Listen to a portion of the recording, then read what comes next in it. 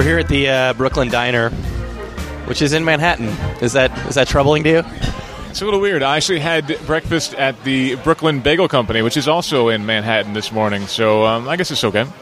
Well, the weird thing about this place, and I noticed, I was trying to find a quiet place, which clearly I was not successful in, but I looked at their site, and they've got 3 locations: Times Square, Carnegie Hall, which is the one we're at right now, and Dubai. Do you think there was a Brooklyn Diner at some point, and maybe it went out of business, or was that just a name?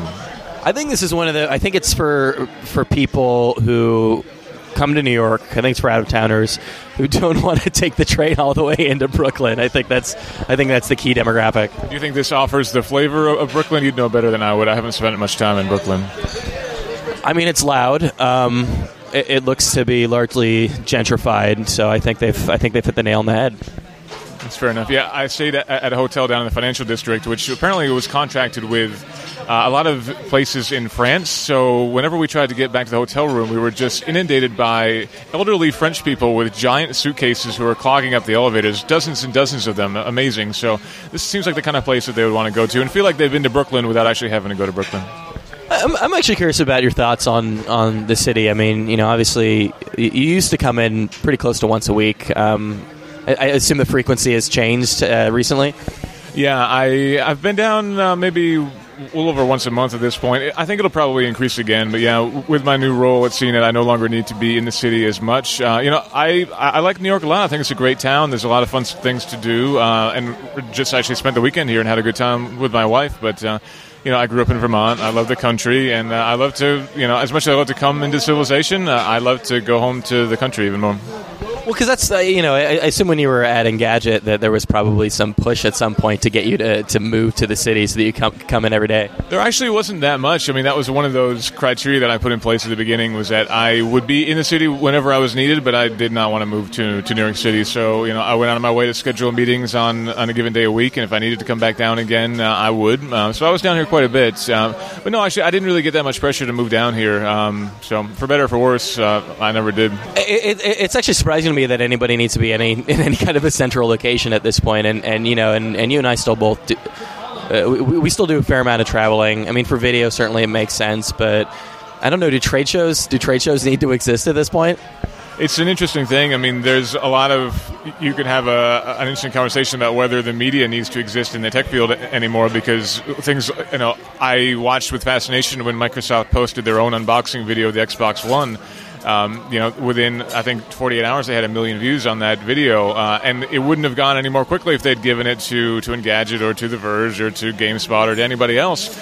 So if they can get that out there that quickly on their own, and if we're just talking about, product releases and spec updates and that kind of thing, what do they need the tech industry for? Product reviews? Sure, but you don't necessarily need to travel anywhere to do a product review. And if you're just releasing information about your new devices, throw a press release up on Twitter, hire a blogger who can, put it in a kind of easy to understand sense, and do it yourself. Is this? Is this something that you've been thinking a lot about lately? As you've transitioned from one place to the other? Yeah, it's definitely something that's been on my mind. I mean, as I was trying to decide where I wanted to go and what I wanted to do after leaving Engadget, I definitely had the opportunity to, do my own thing, to start my own site. And it's something that still intrigues me, something that I want to do, but that was definitely something that was big in the front of my mind, was that there are so many tech sites covering so much tech news. And at this point, companies are very empowered to do their own thing. And on top of that, it's so hard to have effective advertising in any kind of website these days, especially as more and more readers are moving to the mobile side of things. I mean, I don't want to do a blog about advertising, but ultimately, more and more people are turning to advertorial, where they're basically selling their content and writing whatever a company wants them to. But if a company can get whatever they want to published online, how they want it, why do they even need to buy advertorial anymore? And if advertorial dries up, we're going to see a lot of great properties start to fail, just like we've already been seeing a lot of great properties failing. So why? I mean, why was CNET a good choice then? I mean, is it bucking that trend? CNET's doing a lot of interesting things. They're going to continue to do a lot of interesting things. They've been showing a lot of success, and their focus is, news is obviously a huge focus for them, and they're adapting to kind of deal with this new paradigm as well as anybody is. And I think they will continue to do so. But reviews will continue to be a huge value. I don't think anybody will ever trust a review from Microsoft of the Xbox One. I think we're a long way from that sort of thing. And CNET's got really great trusted reviews, and they kind of own the SEO, the Google search engine juice for any given product. They own it. They're expanding more and more into bigger reviews of bigger products. And that, I think, is a very important thing. And I hope that the work that I'm going to be doing, which is going to be doing more feature work and deep dives on products, I hope that's the kind of thing that still holds value going forward. But, of course, this is a very dynamic industry, so I'm curious to see where things go. Well, I've been doing this for about 10 years, and this is something that I've struggled with pretty much the whole time is, am I doing anything beyond kind of pushing capitalism forward? I mean, is it... we're certainly, we're never towing companies' lines, or at least trying not to. But are we really just, in the end, are we just kind of, convincing people to buy more phones? That's a part of it for sure. I always looked at it as we were kind of the holders of our readers' wallets spiritually, or the protectors of their wallets, the arbiters of their spending, something like that. We were trying to protect them from making a bad purchase, and we're trying to let them know about cool things that they might want to buy. So there's definitely some, encouraged consumerism going on for sure. But ultimately, I always saw us as being more protective than more of a defender than a pusher, if that makes sense. I'm wondering how you made the transition into writing in the first place. I mean, you were doing coding. I mean, certainly that's a lucrative, and it's becoming more and more lucrative as we go along.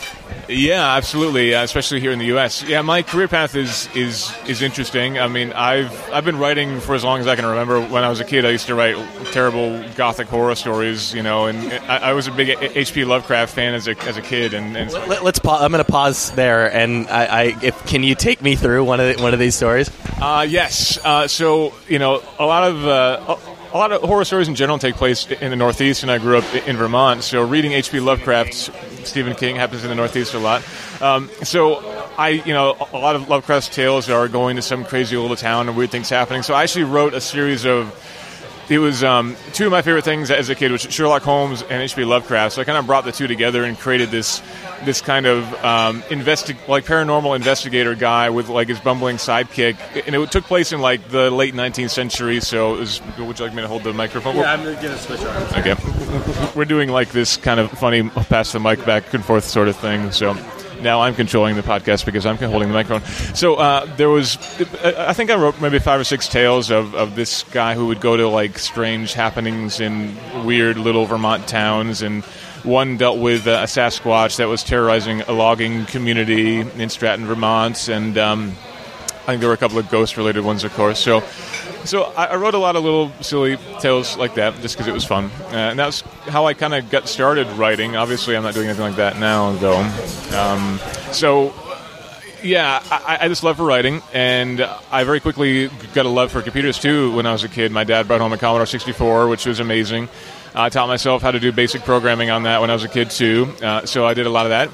And then when I came down to college to pick a career, I couldn't make up my mind. So what I wanted to do was I wanted to write video games, which I thought would be a creative, I could write stories for games and write the games themselves. But I learned very quickly that there's not a lot of money to be made there, which is not the end of the world, but you also get work to the bone. We're talking 16, 17, 18-hour days, getting paid very poorly and getting treated very badly. I want to pause and ask you, so, if the problems were long hours and not getting paid a lot, but you still ended up at, as a blogger. Yeah. So that's definitely. So I did the whole software thing, came out of college in the .com boom, made a good amount of money at the end of that, but I always kept writing. And then a couple of years after that, I'd worked my way up to the level of enterprise software architect, which is, doing pretty good for myself as a 30-year-old, I think, at the time. And then, I had been doing freelancing at Engadget, and here came this opportunity because the editor-in-chief at the time was leaving, and we knew it. And we knew that a lot of people were going along with him. And so they were looking for people to step up. And, yeah, it was definitely an interesting career move from a pay standpoint and from a stability standpoint.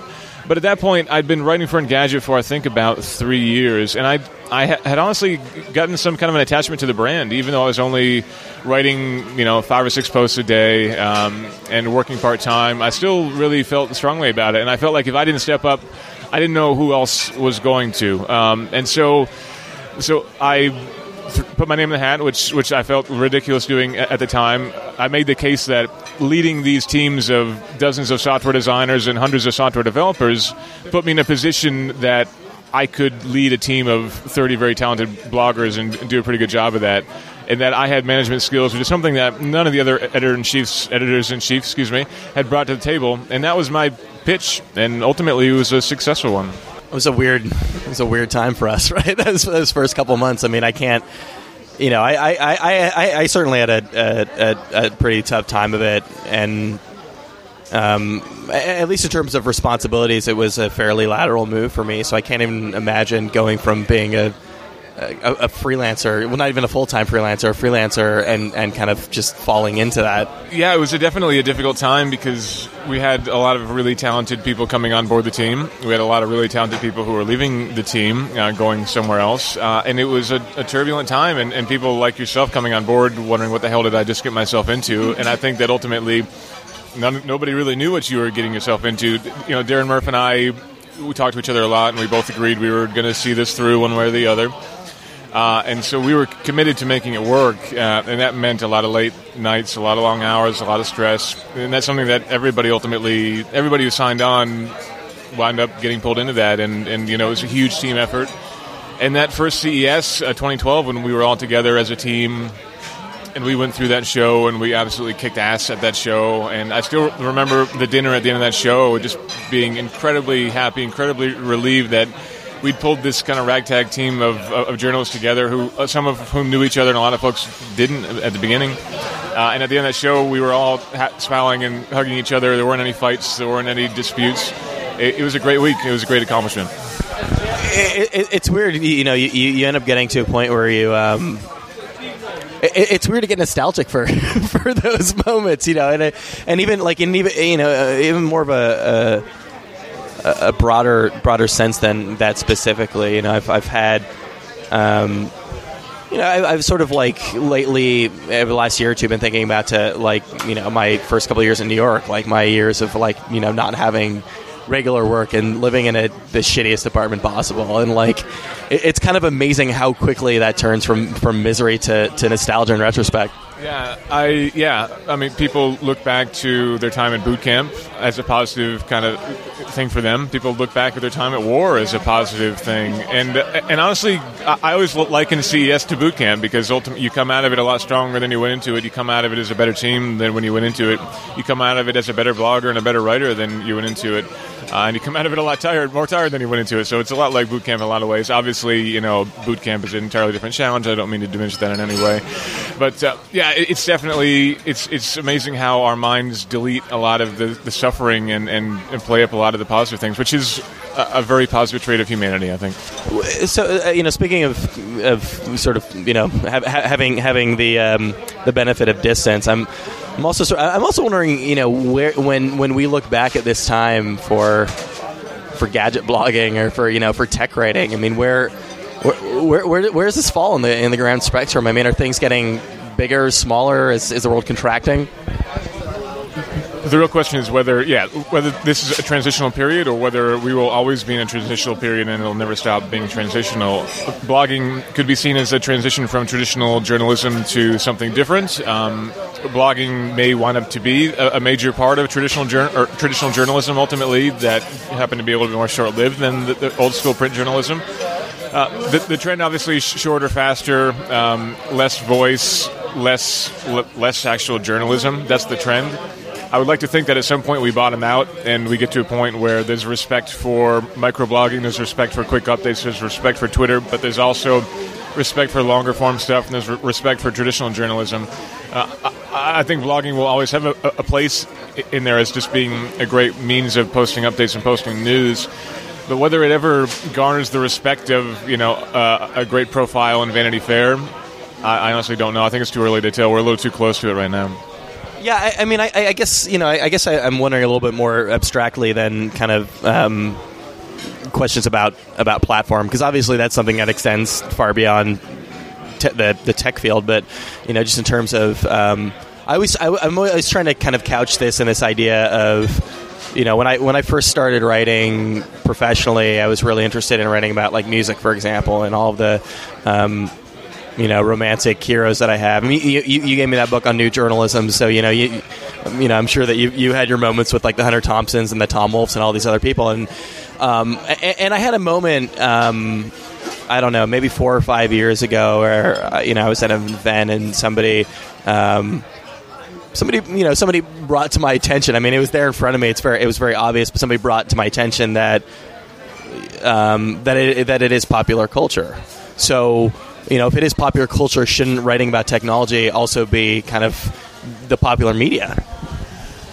I think that it is, and I think that there will be people who look back at a lot of bloggers, like people look back at Hunter S. Thompson and the other folks. The question is, are there people in this industry who are really pushing the field of journalism forward like Hunter S. Thompson did, or like any of the other folks profiled in the New Journalism did?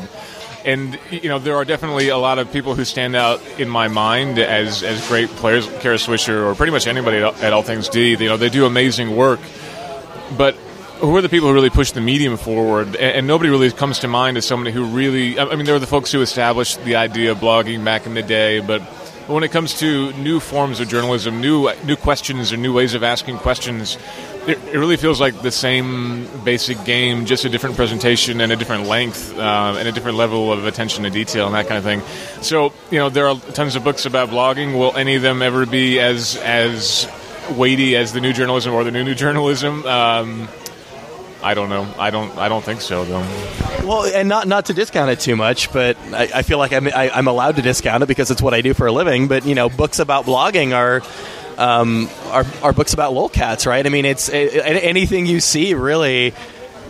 At least 95 to 98% of these books that have come out of blogging are shit my dad says. I mean, it's literally collections of memes. Yeah, and it's always focused on how to make money blogging, which is the other big thing. If you read books on journalism, it's not how to make money. It's how to protect your sources. It's how to paint a picture, how to accurately interview somebody. It's more about technique and skill than marketing. And so much of blogging is marketing at this point, especially as larger properties lose their importance and the power of an individual becomes much greater through social media and that kind of thing. So branding yourself becomes much more important. That's usually what these things focus on, and that's a very important thing and a very difficult thing, and there's a lot of nuance to that too. But ultimately, that's something that I don't respect as much as I respect traditional journalism, and maybe that's a fault against me.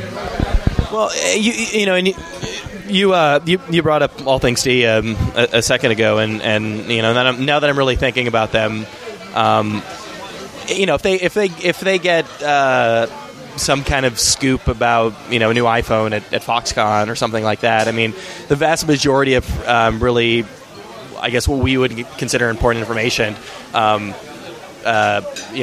layoffs or something like that. I mean,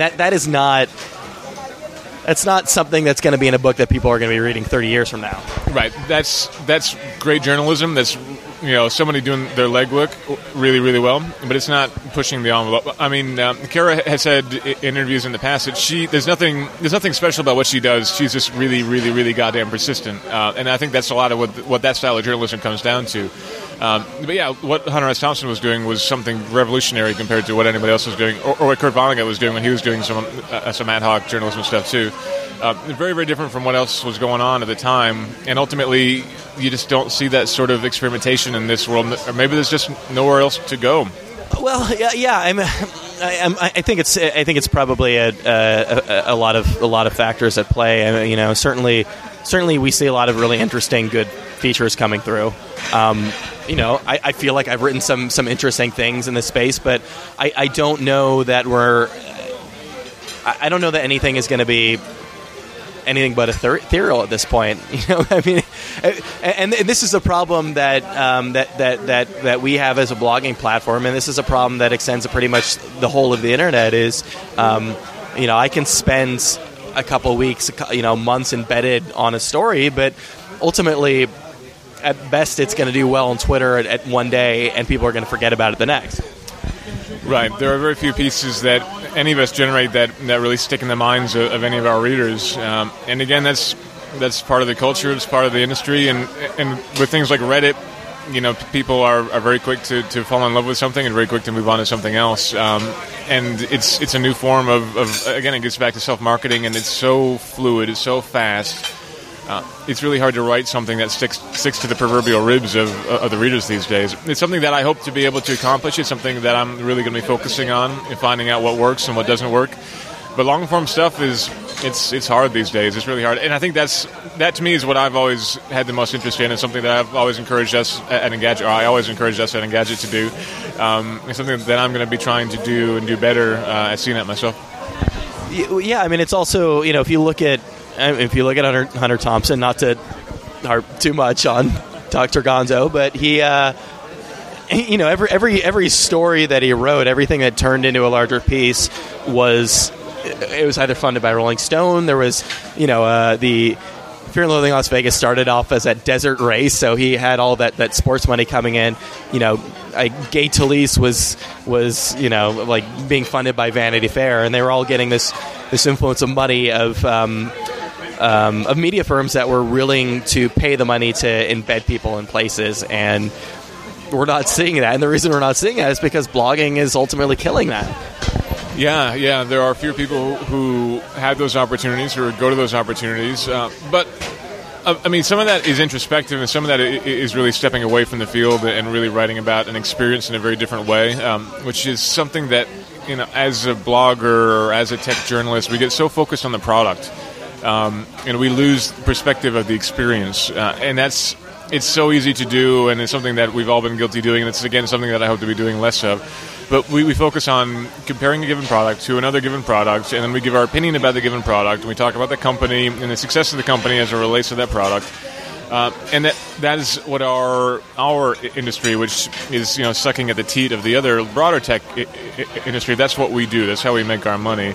And so the question is there interest in people reading a story about this horrible press junket for a launch of a new product and when the PR girl got drunk and puked on the floor, and is there interest in that kind of thing? And I see people like Jalopnik does some interesting pieces every now and again where they kind of step away from the car and talk about the story around the launch of the car or something like that. And they do well with it. They do some great pieces that are rather broader, and I'd love to see some more of that sort of thing in the world of tech journalism. Yeah, I'm just, I'm concerned that as people think about these things, I mean, and this might just be the dumbing down of the culture or the internet effect, but oftentimes when people are thinking about taking an alternative tack to things, it's gimmicks, it's pranks, it's things like that. I mean, it's. I guess it's ultimately bottom line of how we're getting people to our page. Yeah, it's got to be different. I mean, usually when you're talking about different, it's not more sophisticated different. It's going rather the other direction different. And if you can do that, the trick is to do that in a respectful way, or a way that your readers won't lose respect for you. If you do that in a childish, rude sort of way, then that might get you some hits in the short term, but to be able to do that in a way that's compelling and respectful and interesting is a huge challenge for sure. I'm also wondering if we get to a point where it doesn't feel like we're kind of kids at the grown-up table. Every time, I'm sure you've experienced this with CBS, and I've been at worked for a number of corporations, and I always get that feeling. I always get that feeling when I walk into a room full of people in suits that I'm just kind of, I feel like the intern or the kid there. Yeah, but the difference is so much of what we're figuring it out as we go along, despite the fact that this is a reasonably well-established industry. I mean, so much of what we do, we're making it up as we go. We have practices and policies for covering events and that kind of thing that we can put in place, sure, but when it comes to the right way to interview the CEO of BlackBerry, is it a video? Is it an audio recording that we post up online? Is it a straight question-by-question response? Or is it a more of a broader story that we kind of weave his answers into? Or is it some combination of all the above? Or is it a live Twitter stream thing where we have people soliciting questions? It's up to us to find the right way to do that and to make it work. And there's no defined best practices for this kind of thing. So in a lot of ways, yeah, I mean, we are kind of just making it up as we go. But as you on a personal level, make the transition from Engadget, which has been around for a while now, but even compared to like CNET, certainly compared to CBS, these other places, they're kind of, I guess they're kind of seen as being more mature in a sense, and I'm wondering if how that affects the way you approach your work. It definitely changes things a bit from a tone standpoint. I feel like the expectation is to be a little bit more mature, which is fine for me. A little bit more introspective too for me, which is fine. But ultimately, CNET does a lot of more light, fun stuff too. But typically, that happens more in the video and the multimedia content, that kind of thing, and less in the printed word. So they don't run as many goofy posts, for example, as we did at Engadget, or snippy posts, or funny headlines or photoshops are not something that's typically done. So it is definitely a different feel. It's a more respectful feel, I think, and a little bit more sophisticated feel, or trying to be anyway. Whether or not that's good or bad, I think it works for them. They're again, what they're really playing on is their strength in reviews. And that kind of, in my eye, drives the news and drives other things as well. So, and the reviews are typically very buttoned up and very sophisticated. Is snark a crutch when you come down to it? I mean, are sites that rely on it, which, granted, is the vast majority of the blogger sphere, are they? Is it something that's keeping them back from appealing to the wider audience? There's snark, and then there's being a jerk, and I think there's a fine line between the two. Snark is being well educated and making a point by being snippy, by being sarcastic. But those sorts of things have to be used in moderation. If you're snarky all the damn time, if you're sarcastic all the damn time, nobody wants to talk to you anymore. It's the same as if you've got a friend who's sarcastic about every comment that they make, you're probably not going to want to spend a lot of time with that friend anymore. So any sort of property that's really using that as a crutch, it's to their detriment, because ultimately they're going to be turning away readers. It's something that has to be used in moderation, but it's a very powerful tool. I mean, that way you can make a cynical comment about a company that's done something a zillion times before and didn't deliver on that promise, things like that. When it's well called for, it's powerful, but if you use it too much, it can definitely be a detriment, and it can turn away your readership. It feels like one of the... somebody just walked by with a barbecue. It feels like one of the things that was kind of put in play for... in order for blogs to distance themselves from old media properties, and it's still there. And there's all of these artifacts that are still in play that were an attempt for people to separate themselves from the New York Times. And I'm wondering if in order for blogging to really mature, if they need to get out of that mindset, if they need to stop defining themselves by what they're not. Yeah, it's kind of like when Miley Cyrus goes on stage and points at her crotch and grinds on a teddy bear and that kind of thing. She's saying, I'm an adult, look at me, I'm an adult. And I feel like a lot of bloggers are so snarky because they're saying, look at me, I have a voice, and if I were writing for a big publication, I wouldn't be allowed to have a voice. Or even I'm not an adult. Sure, absolutely, yeah. I'm still making silly jokes about farts, so therefore I'm not writing for the New York Times, and isn't that amazing? But I think that only gets you so far. If you want to be respected, I think you've got to. I think being able to write like that is a talent, but you've got to be able to put that away. And if you can do that and write well in a sophisticated way too, then I think you've got something really solid going. I'm very conflicted about BuzzFeed, who have just completely shot to like Facebook dominance, at least lately. From the standpoint of, I'm now in a position where I won't click on BuzzFeed lists in the same way that I used to not click on Gawker stories, or used to not click on Vice stories. But obviously, those companies in some ways have gone through transformations and are doing some things that some people would consider powerful journalism. BuzzFeed is an interesting case because as they're doing the bottom feeding lists, they're also doing like legitimate journalism at the same time. Yeah, there are a lot of properties like that doing things that make me feel really dirty, and you click on them. I hate it when I click on a link and I think, oh, why did I click on it? And yet you scroll all the way down to the bottom. Exactly, and then inevitably there's 5 icons of some other link that's going to make you feel even worse than the one that you clicked on, but you click on it anyway.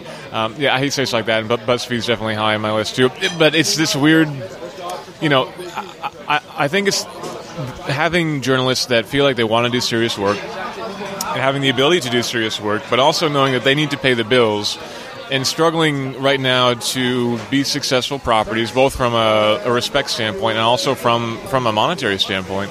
If you can't pay the bills, and you can't write the great stuff that you want to. So the great sites are the ones that can write compelling stuff that brings in the readers, but yet it doesn't tarnish the brand. And I feel like BuzzFeed is unfortunately not got a good mix in that regard. Do you see us getting to a point in the next few years where moving on to the New York Times, for example, doesn't necessarily feel like a huge promotion? Moving on to classic media. I understand that Wired's always going to kind of be one of the few sites that can skirt that. Rolling Stone may or may not be. But it still feels like, and for me, on a personal level, this is something that goes back a very long time, because I graduated college in a time when there were still magazines and there were still newspapers, much more than there are now. And I would go so far as to say that when I first made the transition to, and I think PC Mag is probably the example of me making that transition very slowly, because they just got rid of the magazine. But for a long time, I did consider writing solely for the internet being a bit of a demotion. It feels less like that, but I don't know that it feels less like that to all people. It's a very, very difficult transition for myself, too. Think about it. There's right now going on a big split between the Wall Street Journal and All Things D, and if you had to choose between the two, which would you rather write for, the Wall Street Journal or All Things D? And for some people that's an easy decision. For a lot of other people, that's a pretty difficult decision. Which would you prefer if you had to choose between the two? And I think that we're at that point now where, we talked about this before, a lot of the outlets that we wanted to write for growing up either don't exist anymore, or they're just so small compared to what they used to be that there's just not that prestige there. And I see the same thing happening when it comes to print and novels. I've wanted to write a novel since I was a kid, and I feel like I need to hurry the hell up and write a novel, because the novel industry, I think, is going the same way. So right now, I think online journalism is at the point where it's eclipsing the print stuff, but I don't know that it's ever going to be held in this high regard. Does it always feel transitional? Because things are moving so fast now, but it's felt... Since I've been blogging, at least, it's felt like we were moving towards something, but I can't say what it is. And as we continue forward, the less and less sure I am that we are, in fact, moving to something more permanent, at least. So much of what we're doing is chasing after what we think the readers want, and it's proving again and again that what the readers want is short, quick burst updates, and that kind of thing is great, and if you can do it well, that's great. But to be able to do that well and to also do strong journalism that makes you feel good when you tuck yourself into bed at night, that's a difficult mix. So there aren't very many people who are doing that really, really well. Yeah, and again, on a personal level, do you... Are you chasing after something else professionally? Is this what you're going to do? Are you going to do what you do now? Is this your kind of defining career? I don't know that anybody can really expect for a career to last the rest of their lives anymore, especially in the industry of technology, because things are changing. We're seeing companies like Nokia and BlackBerry crumble, really incredibly successful, well-established companies fall apart. And there's nothing to say that the same thing can happen to the companies that write about those companies. If anything, it's even more likely to happen. The industry's shifting, and we've got to be on top of it. I still think there's a strong need for news. I still think there's a strong need for great feature writing. I still think there's a strong need for reviews. I think there always will be. But to be able to do that well and to stay ahead of the readers and to give them what they want, that's a challenging thing for sure. But for me, right now, I'm focusing on feature content. I've always loved writing features. I've always loved the opportunity to stretch my legs a little bit when it comes to voice and that kind of thing. So that's what I want to focus on for now, for sure. But the management side of things and building teams, I've always loved doing that too. And I think it probably won't be too terribly long before I have some more responsibility in that regard. So the moral of the story is, if you're able to do what you want while you're able to do it. That's a good way to put it, absolutely, and always be flexible, sure. I'm assuming at some point over the past few months you kind of looked around and wondered to yourself if technology was what you wanted to continue in. I'm sure I'm sure cars were a pretty big possibility for you. Do you want to keep defining yourself as being a tech writer? No, I want to always be a tech-savvy writer and a tech-aware writer, but no, cars, I loved cars long before I learned to love computers, and I've loved computers since I was like 5. So that's something that has always been a big part of my life, and motorcycles too. But again, that was one of the reasons that I went with CNET, because they have a strong presence on the automotive side too. And that presence is only going to get stronger as more and more people get more educated about their car purchases. And there was a survey that came out toward the end of last year that said that in-car technology was one of the top 2 or 3 buying choices for people who are buying new cars. So again, that puts me in a pretty good place, knowing technology and knowing cars well. There are still not a whole lot of journalists who can kind of do both equally well. So, but for me, car journalism is something that I've loved and something that I think I will have the opportunity to do more of where I am, which is great. Do you still hold on to coding as a just in case? I do and I don't. Coding is one of those fields that you get obsolete very quickly if you're not paying attention. But as an enterprise architect, I'd reached the level where the individual technologies, the individual programming languages ceased to have that strong of an importance. It was all objects and interfaces and UML and fun stuff like that. So that's definitely a career path. And I still have folks who reach out to me from time to time who want me to go back in that world. I think I could, but no, it'd be difficult for me, I think, to step back in that world. If I did, and I could still keep the writing up on the side like I did before, I could probably be happy, but that's not a career path I'm aiming for right now. When I was in college, I had a few people tell me not to get into writing. Writers, and who knows better than writers that it's a terrible field to get into, and it always kind of felt like kind of a hacky thing to say, right? Like something the cool professor would tell you, but I find myself telling people that now. I've got a cousin who recently graduated from college, and he's looking to get some internships at things, and I do find myself telling people that unless, and again, it's a total cliche, but like unless you're literally incapable of doing anything else with your life, don't do this. Yeah, I absolutely agree. I was lucky enough to get my first freelance writing gig when I was a sophomore in college, which is very, very rare. So I was actually making money writing before I graduated. But even then, as a graduate, I probably could have gotten a full-time gig somewhere, and I could have scraped by for a couple of years. But for me, it took a long time for me to get to the point where I knew that it was the right time to do this full-time and to jump over full-time. And it took me years to establish the contacts and establish the kind of pedigree that you need to be very successful in this industry. And I've been very lucky. I've been very fortunate. So my advice is always to write. If you got to write, then write. And if you really, really love it, then you will put together a portfolio that'll be big enough and good enough that you'll be able to go somewhere else and hopefully get a job. But the idea that you can kind of graduate from college with a writing degree and suddenly step right up and be a hugely successful writer, I don't think that works these days. I know at Engadget we always looked at writing examples and we always looked at passion. We looked at a lot of factors. I think you've got to be reasonably well proven already before you can help or hope to be successful as a professional paid writer, which is difficult. It's really hard. Really, really hard. Yeah, I do. I mean, and it's something that I thought about a lot, and I know there are a lot easier ways to make money now, than writing. But I can't not. I mean, I feel bad when I'm not doing it. It's just one of the reasons why it's hard for me to take a vacation is because it's the one thing in my life that I absolutely have to do. Yeah, absolutely. I had about a 6-week break between Engadget and CNET, and I wound up doing 2 things. One was getting under my car, my MR2. I spent a lot of time tinkering under that in my garage. The other thing was I took my novel out. I took the mothballs off of it, and I got started on that. I mothballed that about 2 weeks before I started at Engadget. I wrote down everything I could. I did a massive brain dump. I made this wiki for myself just so that I knew all the characters and how I could get back into it. And I put the thing away and pretty much forgot about it for 2.5 years. And I dug it out, dusted it off, and picked it up again. So, I had no assignments to do. And I was also doing a weekly update on tech news and some other blogging here and there. I wrote, I think, 2 car reviews just for the kicks, one of which wound up on Jalopnik, which made me very happy, but that was an after-the-fact kind of thing.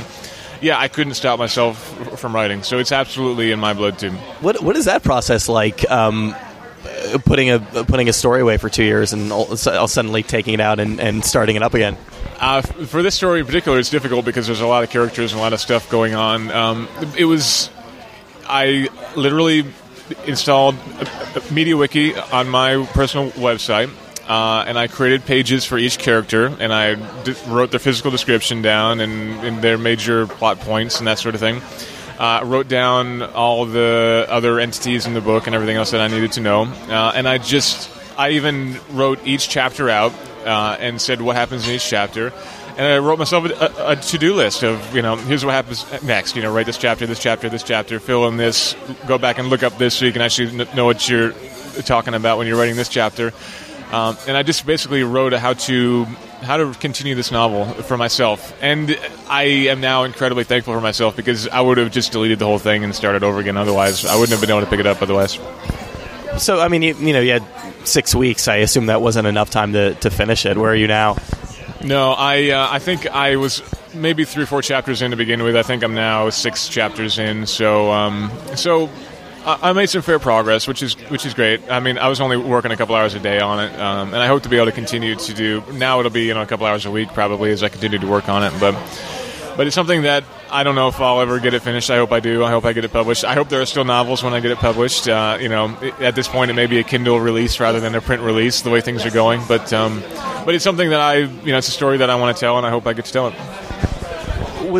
So as you're sitting there a couple hours a day, working on this, and you're kind of in the woods where you live, how strong was the urge to just have that be your life? Oh, it's incredibly strong. I was very tempted to make that my life. I kind of lined up all my freelance opportunities and did the math and said, do I want to try to do this?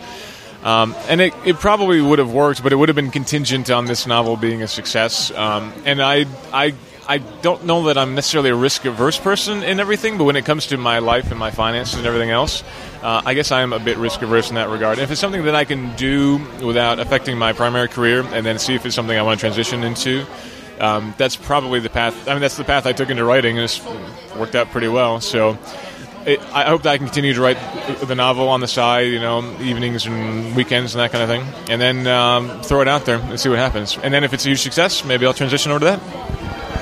My writing has kind of killed my writing, in that my day jobs and the writing that I'm doing professionally has totally killed any drive to do creative writing, and in a sense it just feels it's so much safer to write about a computer, or to write about to do a review of music, or even to do a feature, to work with real things, to build that into a piece, and also not to spend 2 years working on one thing.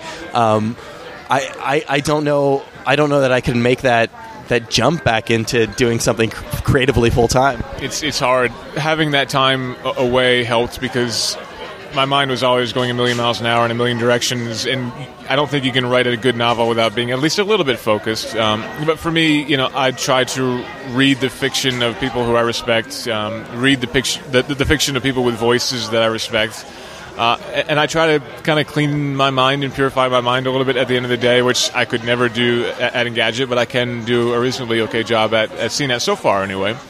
And try to get myself into a conducive writing state of mind, and put myself in the position where the characters are, and write from there. I don't know if it'll be successful or not, but that's what I'm trying to do. Also, for better or for worse, when you're writing on the internet, you're getting literally instant feedback. What do you do with those 6 chapters? I mean, does your wife get to read them? Yeah, I'm terrified that this thing is going to be terrible. No, my wife hasn't read anything yet, but I very, very, very explicitly detail the storyline and all. It's a sort of a sci-fi kind of thing, so I detail the technologies with her. And does this sound feasible? Is this an interesting storyline? Does this in any way intrigue you? She reads a lot more sci-fi than I do, so I was asking her, have you read anything like this before? Has somebody else gone down this path? I will be soliciting feedback, but I honestly don't know if I will until I get it done or near done, just because I feel like I need to kind of put it all together and then go back through and then make it actually sound good. Because, writing is more about the editing process, I think. When you're talking about creative writing, it's more about the editing process than it is about the actual initial process, in my eye anyway. So I'm getting things down as well as I can, and I plan to go back through and make it a little bit tighter. And at that point, I'll be getting feedback from a lot of folks who I trust. Folks, at that point it'll be, who can I hand this to who likes me enough to read a book, but who doesn't like me so much that they'll feel obliged to lie to me about the quality of this thing, because that's the worst thing that you can do to a reader, is to lie to, or to a writer, is to lie to them about the quality of their work. Yeah, I'm a very quick writer when it comes to doing, even like features for the site. But as you said, the editorial process is important, and I can't stop myself from constantly going back and re-editing stuff if I'm trying to do something creative. I mean, that's why I can't get past 10 pages on something. Yeah, it's definitely hard. I can write incredibly quickly when it comes to blogging, and so I sort of did the math for myself. I was like, I can knock out a chapter a week now, and I can get this done by the end of the year. But it's when you're making things up as you go along. When you don't have a press release to go back to, when you don't have an interview, a transcription to go back to. When you're literally pulling things out of thin air onto a piece of paper or a text editor, as it were, it's a very, very different thing. It's excruciatingly agonizing and slow and painful. But when I go back and when I do the edit, that actually is rewarding to me, because I think, I wrote this. This is kind of neat. I can kind of get into this. To the point that if it does get published, if it does get out there, if people do read it, do you become a novelist? That's a good question, because it's so hard to know. There was always, the dividing line was kind of always, if you self-publish, then it's debatable. If you self-publish and you're not a success, then are you a novelist? People would point to Proust and that kind of thing as being the most successful self-novelist in the past, but now with things like 50 Shades of Grey and with the ease where you can basically paste your story into an application and 3 clicks later have it up on Amazon.com, does that make you a novelist? And I think it does. So now the dividing line becomes novelist versus successful novelist and well-respected novelist. And where are you, what's success for you? And for me, I don't know. I mean, to throw it out there and have a couple people on Twitter go, wow, I really enjoyed that, I'd feel pretty good about myself. Obviously, though, I'd love to have it go out there and have 1 million people download it and make enough money that I can make that my livelihood for sure. But, I mean, when I started doing this back a couple years ago, the idea was write the novel, get an agent, go to a publisher, and make it work. And now I think, I'll probably put a chapter up on Kickstarter, see if I can get money that way, and then just publish it myself. And that's within 3 years that's changed. It'll probably take me another couple of years to finish this thing. Who knows what the industry's going to look like then? I guess I should rephrase the question. If it's successful, whether or not you've self-published it or somebody else has published it, do you become a novelist and stop being a tech journalist? Okay. I think I stop being a tech journalist only if it's financially successful. So if it becomes the sort of thing where I make enough money to pay for me to leave work and write the next novel before before Yoshi has to go to the street to make ends meet. I think that is my definition of my stopping becoming a tech journalist. But ultimately, I mean, I love this stuff. I love talking to companies and learning what they're up to, and I love doing product reviews. And you sure as hell know I love driving cars and doing reviews of those. So I would love to be able to do both, to do everything. But I always want to do everything, and there's only so many hours in the day. There you go, Tim Stevens, the nicest guy in tech and my former boss. Thanks so much to Tim for taking the time to meet with me at a incredibly noisy diner in Manhattan. That was actually, believe it or not, the quietest place that I could find. But I don't know, kind of like the jangly plate ambiance of a New York City diner. Thanks to Tim for coming out for that. Thanks to Brian, as always, for editing this together. Thanks to Mark and everybody at Boing Boing for hosting it. Thanks to you, the listener, for being a listener. If you liked what you heard, please rate us on iTunes. Send us a note. It's riylcast@gmail.com. You can follow us on Tumblr. That's riylcast.tumblr.com. We will be back next week with another episode of the show. Got all kinds of exciting things lined up for you guys. I'm going to interview with Peter Bagg coming up.